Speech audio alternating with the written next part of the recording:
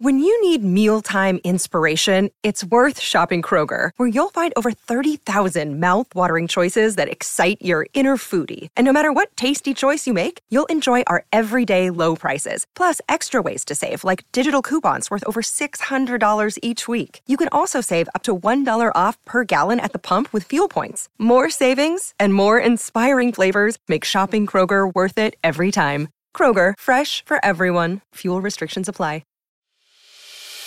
As a longtime foreign correspondent, I've worked in lots of places, but nowhere as important to the world as China. I'm Jane Perlez, former Beijing bureau chief for the New York Times. Join me on my new podcast, Face Off, U.S. versus China, where I'll take you behind the scenes in the tumultuous U.S.-China relationship. Find Face Off wherever you get your podcasts.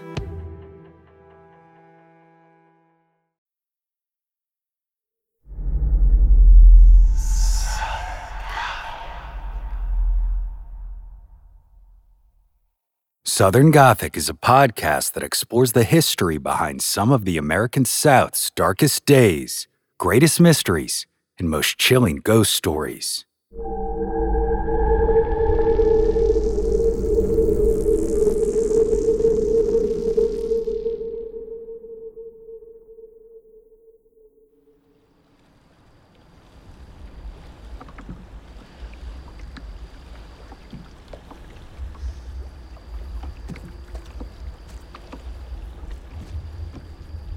It was quite likely hot and humid on that fateful August morning in 1727, when two Pirogues landed on the banks of the Mississippi River at around 5 a.m., carrying 12 Ursuline nuns.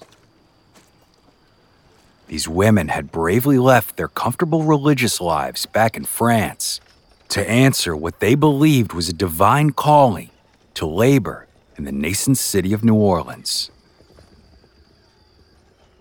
Unlike medieval nuns of years past, who lived a monk-like existence in isolated communities, filling their time with contemplative silence and prayer, the Ursuline order that sprung up in late 16th century France was radically different.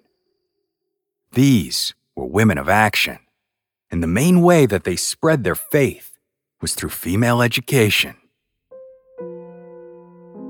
So when they were asked to venture across the ocean to administer to the lower Mississippi River Valley, they did exactly that, and they endured a treacherous 5-month journey in the process. Their mission was to establish a hospital, lay the foundation for an observant Catholic community, and attempt to convert native peoples to Christianity. But when they got there, it became clear rather quickly that their role in the colony would be much different than they had expected.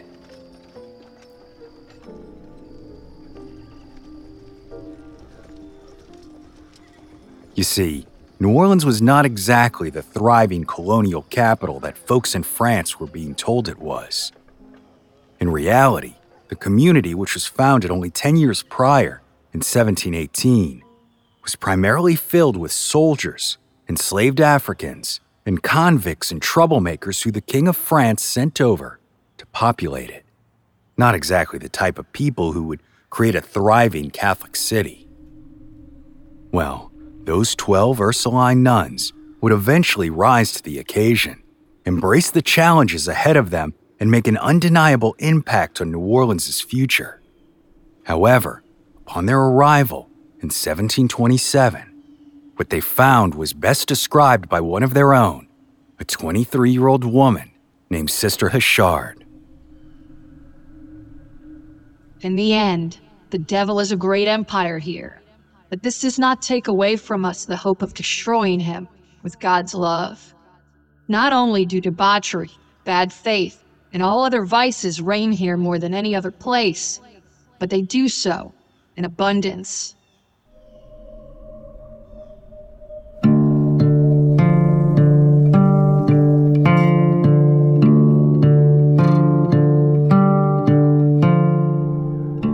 Almost 3 centuries have passed since Sister Hachard wrote that now infamous statement. But New Orleans' reputation as the devil's empire has hardly wavered.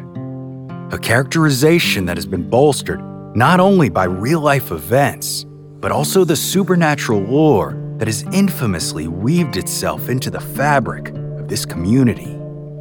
A city that is not only filled with tales of vampires and ghosts, but was also once purportedly the home of the devil himself.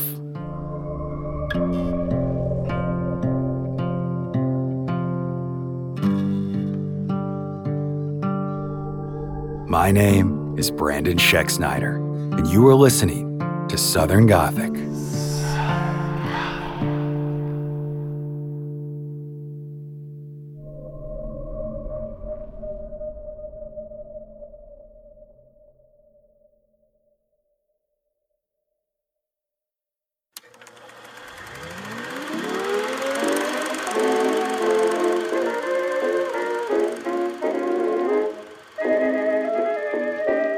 They say the devil used to have a house in New Orleans.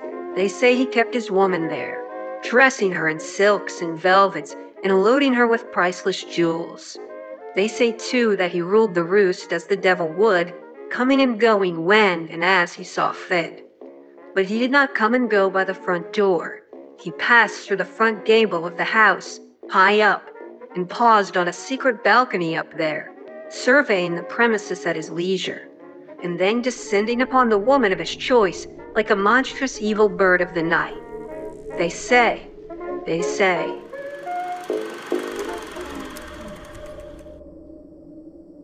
These are the words of Jeanne de La Vigne, as published in her 1946 book, Ghost Stories of Old New Orleans.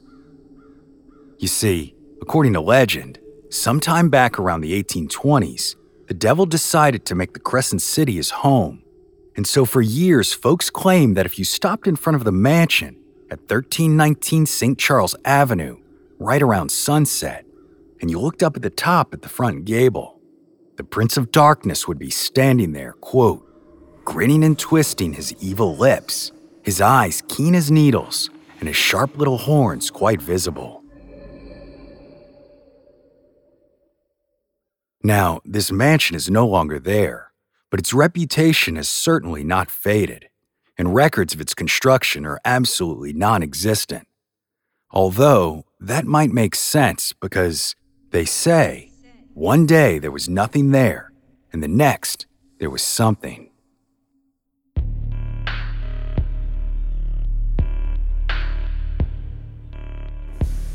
Legend claims that the devil built his home one room at a time, completing not only the walls and floors and the like, but also entirely furnishing the room before moving on to the next.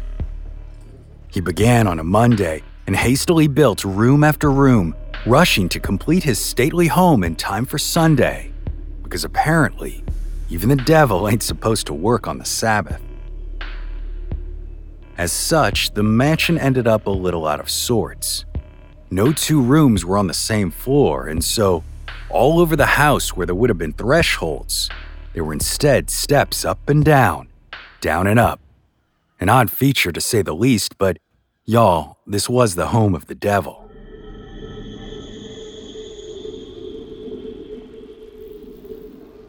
Of course, as soon as the mansion was ready, Old Scratch didn't just move in. He brought with him a beautiful French mistress named Madeleine Freneau. She was a coy, beautiful young woman, with a tripping step as light as a brook, murmuring over pebbles. Her voice was like a cuckoo calling, and her hands were like the petals of peach blossoms. No one really remembers how long the pair lived at that property on St. Charles, but what they do is that one day, after all of that work and effort to build this mansion, the devil and his wife just up and disappeared.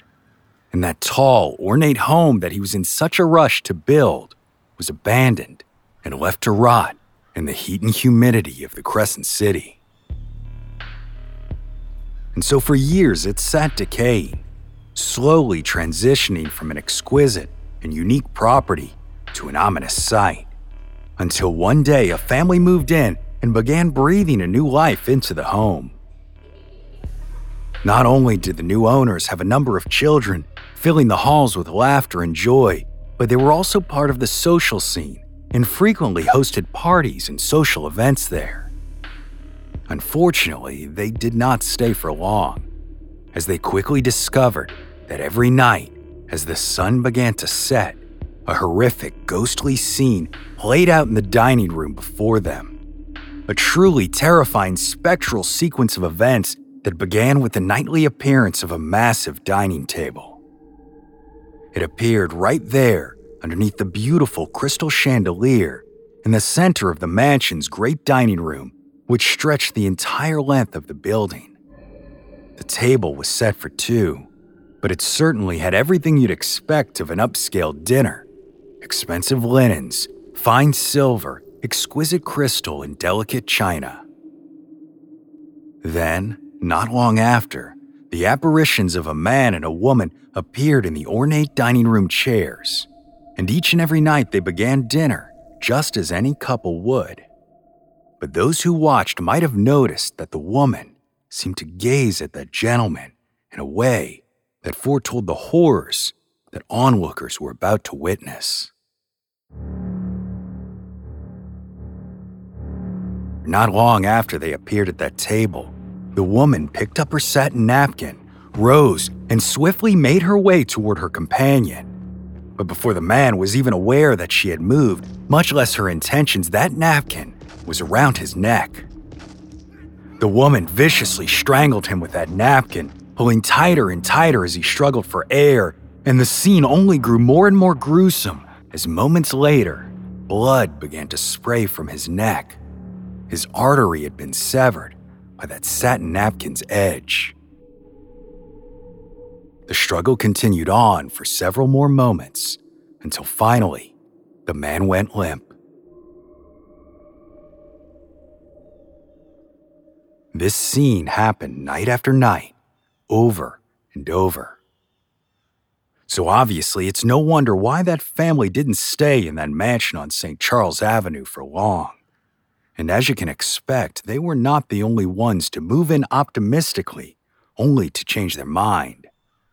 According to the now classic publication, Gumbo Yaya, a collection of Louisiana folk tales gathered by workers of the Works Progress Administration in the 1930s and 40s, quote, "Many families tried to live in the Devil's Mansion, but no one could endure the nightly drama. Only one family stayed for any length of time, that of Charles B. Larendon, husband of the daughter of General P.G.T. Beauregard."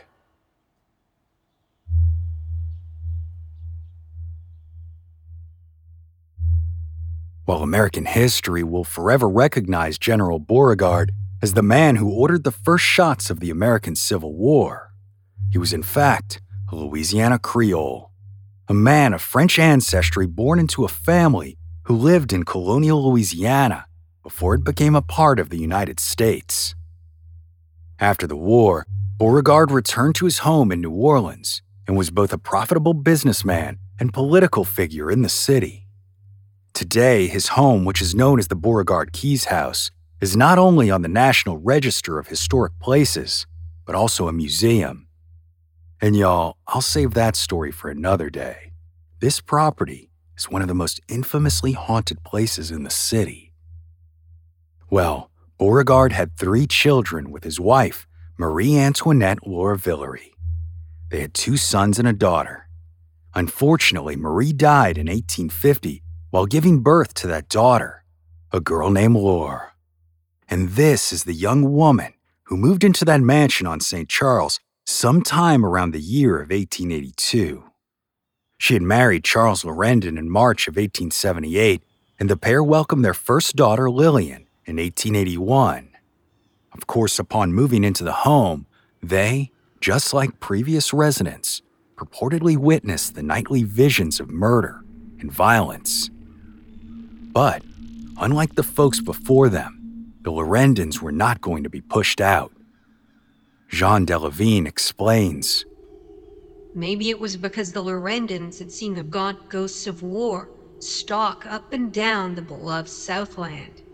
And maybe it was because Madame's French blood understood the other French girl of an earlier day. At any rate, They did not mind the ghosts.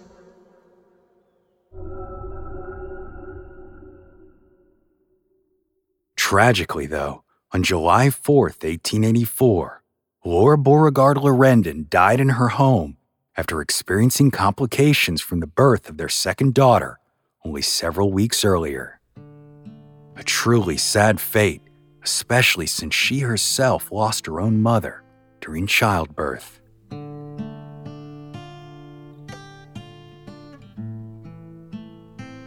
Laura's obituary, which was published in the New Orleans Times-Picayune 2 days later, on July 6th, described the scene of her funeral, which took place at the mansion on St. Charles Avenue.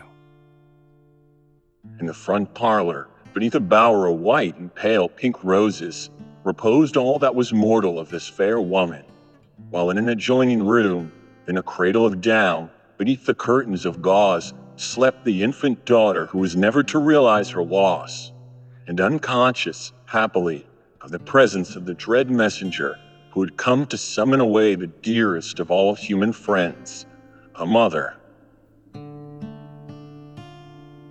But if this wasn't tragic enough, things only got worse for Larendon, as on March 25, 1888, his oldest daughter Lillian died at about 6 or 7 years old.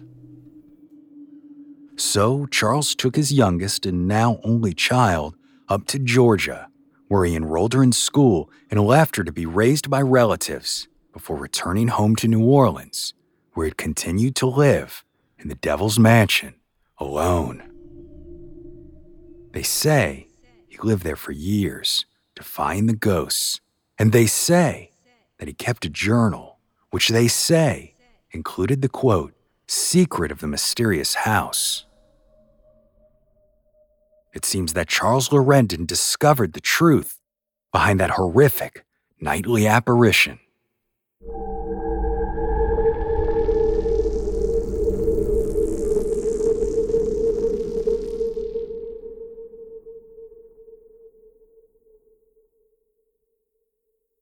Y'all, I want to take a quick minute to tell you about one of my favorite nonprofit organizations here in Middle Tennessee. It's called Pauster Nashville. Now, this organization supports people during times of housing or medical crises by providing compassionate, temporary care for their pets. That's right, Pauster helps secure loving homes for beloved little furballs when their human companions are going through things that might otherwise cause them to have to give them up. But since Pauster began back in 2020, they've been able to reunite nearly 250 pets with their loving pet parents after they were able to secure housing, keeping families together through tough times. Of course, y'all, I have to say from personal experience, it's been an awesome program to be around. My kids and I have been fortunate enough to hang out with some of the pups, and trust me, what Pauster is doing through a devoted network of volunteers is absolutely heartwarming. So if you'd like to help, Pauster is in the middle of their annual fundraiser right now, trying to hit a goal of $20,000, and it would mean the world to me if you'd consider helping us get there. All you got to do is visit southerngothicmedia.com/bark. That's right, southerngothicmedia.com/bark. Want to learn how you can make smarter decisions with your money? Well, I've got the podcast for you.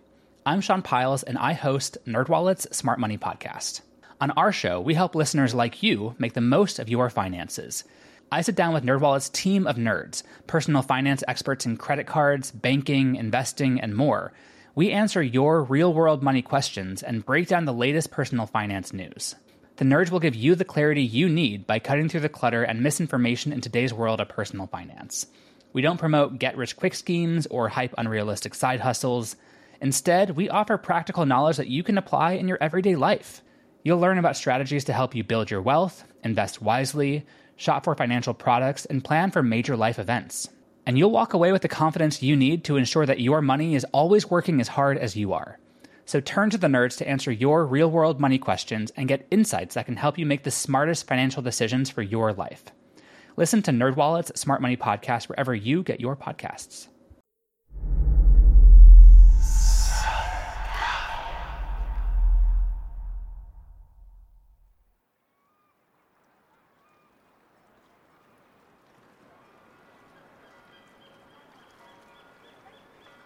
Now, y'all, truth be told, we have absolutely no idea where Charles Lorenden's journals are today, or even if they actually exist or not. So, who knows if they really do contain the secret behind those ghostly apparitions that residents of this mansion claimed to see both before he moved in and even after he died there. But whether they're real or not doesn't really matter to folks who believe the local lore, as this story has been passed down through the Crescent City's oral history as such, claiming that those violent spirits are a product of the events that took place when the devil himself resided there. And y'all, look, with a tale like this, it's kind of tough to verify it.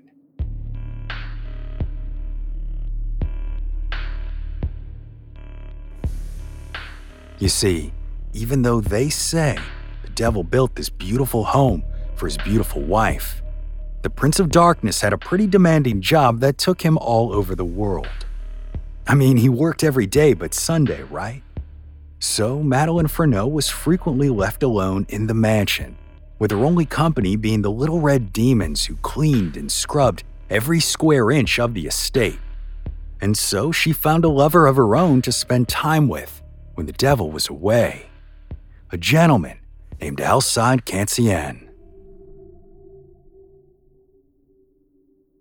Well, every night at dusk, the young lovers dined sumptuously on a large table elegantly laid out in the center of the dining room, underneath that beautiful chandelier. But one night, Madeleine felt as if Alcide was acting a bit odd, and that even the promise of fine food and wine, as well as maybe some other vices, failed to return his good mood. So the beautiful French woman pressed her lover, and he informed her that he had begun to doubt her. According to ghost stories of old New Orleans, he responded as such. The other night, when I was on my way here, I met a man just outside. He stopped and asked me which street we were on, saying he was a stranger in the city. I told him, and he asked me if I knew a woman called Madeleine Fresneaux. I replied that I did, and he laughed loudly and asked me if I were in love with her. He was a tall, powerful man with piercing black eyes and expensive clothes. Do you know who he is, Madeleine? Frozen in shock, the woman did the only thing she could possibly think to do. Lie. But Alcide already knew the answer to the question that he had posed, and he was certainly not happy to hear her deny the truth. This man said he knew you, that you were his woman, but he said he would be more than glad to make me a present of your body. He didn't mention your soul if you have one.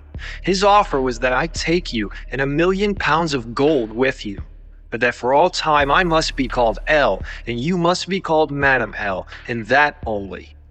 He was not joking, for on my breast is a huge L, which burns like fire, and before my eyes there is a constant flaming L which comes between you and me, no matter how close I hold you. What can that L stand for, Madeleine? Her voice quivered as she responded with yet another lie. I don't know, she said, knowing full well the meaning. That L was for Lucifer. Alcide then told her that the man said they could leave that very night if they wished, to which Madeleine grew quite excited. But her lover had no intention of doing so, and cruelly growled towards her.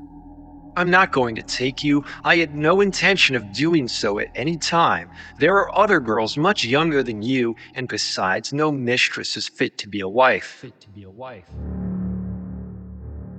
Within seconds of those words leaving his lips, Madeleine stood from that table, napkin in hand, and began the same chain of events that continued to echo out in that St. Charles Avenue home for decade after decade. When the devil finally arrived home, he was elated to find what he did, and laughed at the sight of Madeleine frantically roaming about trying to get the blood off of her hands. He then picked her dead lover up from the floor, threw him over his shoulder, and dragged Madeleine by her hair up to the secret balcony he had on the roof, where he sat himself on the peak of the roof's gable and began devouring the body of Alcide, sucking his blood and crunching his bones until the only thing that remained was his skin. That he tossed back to Madeleine, but the wind caught it before she could and filled it so that, to her horror, the remains of Alcide stood, leaning against the wall, blowing and bulging in the wind, tormenting her before the devil finally reached for her too and devoured her just as he had her lover. All that remained was their skin, which then fell to the ground where it would be fought over by stray cats.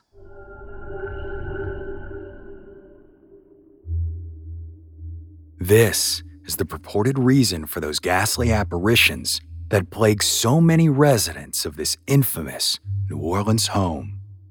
And even after Charles Larendon passed away, one final family attempted to make use of the property, a family headed by a woman named Mrs. Jacques.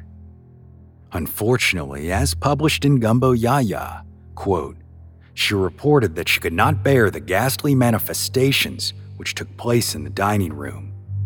Her family had to cease using the room entirely and at last moved. So once again, 1319 St. Charles Avenue sat empty until finally in 1930 it was demolished.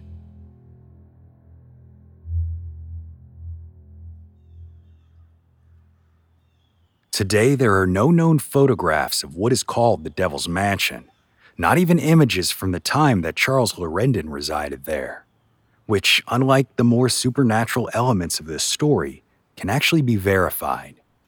After all, we heard his wife's obituary earlier.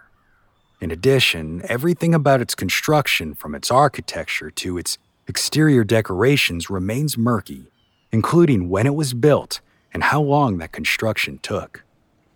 Now, y'all, this could be that records are just difficult to track down during this period of New Orleans history. The city was expanding westward, and as it grew, neighborhoods, street names, and even addresses were altered. In fact, we know that what is today 1319 St. Charles was once 355 St. Charles, and even earlier records show residential numbers without corresponding street names. That being said, some have speculated that the legacy of this property didn't come from the devil itself.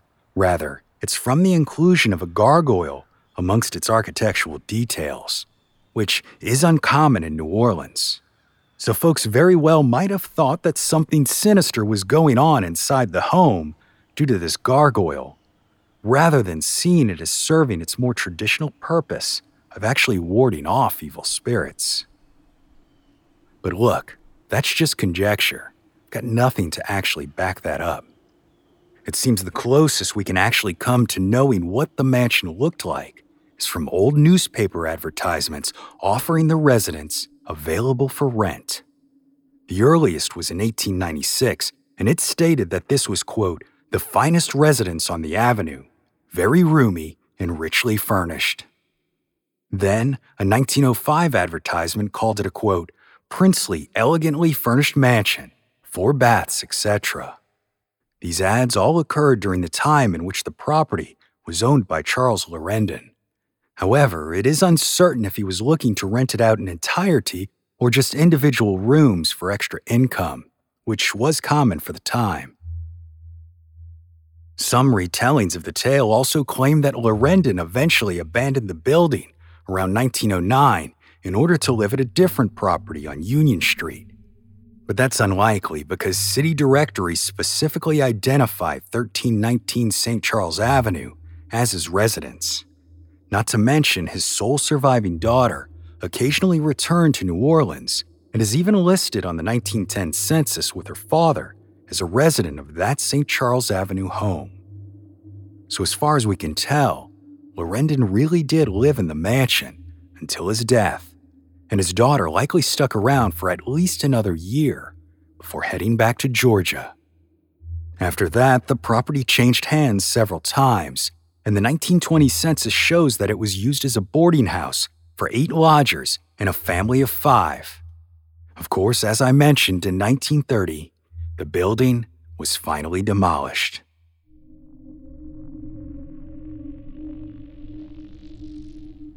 One of the most interesting parts of this legend, though, is that the story of the Devil's Mansion has remained largely unchanged from the way it was published in 1946 by Jean Delavigne, who, interestingly enough, was alive at a time when the mansion was still standing. So, unlike much of the local lore that we've covered here over the years, while there may not be a lot of records to verify elements of the story, the individual chronicling the oral history surrounding this building was awful close to the source, and very likely grew up not only hearing the tale, but witnessing it play out.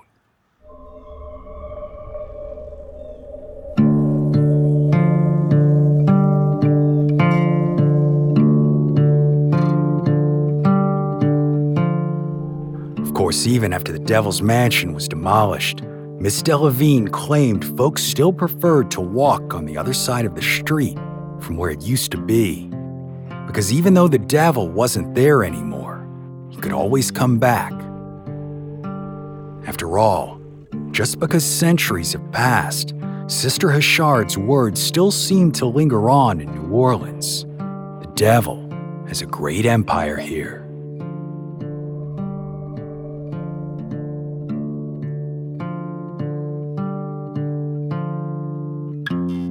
My name is Brandon Schexnayder, and you are listening to Southern Gothic.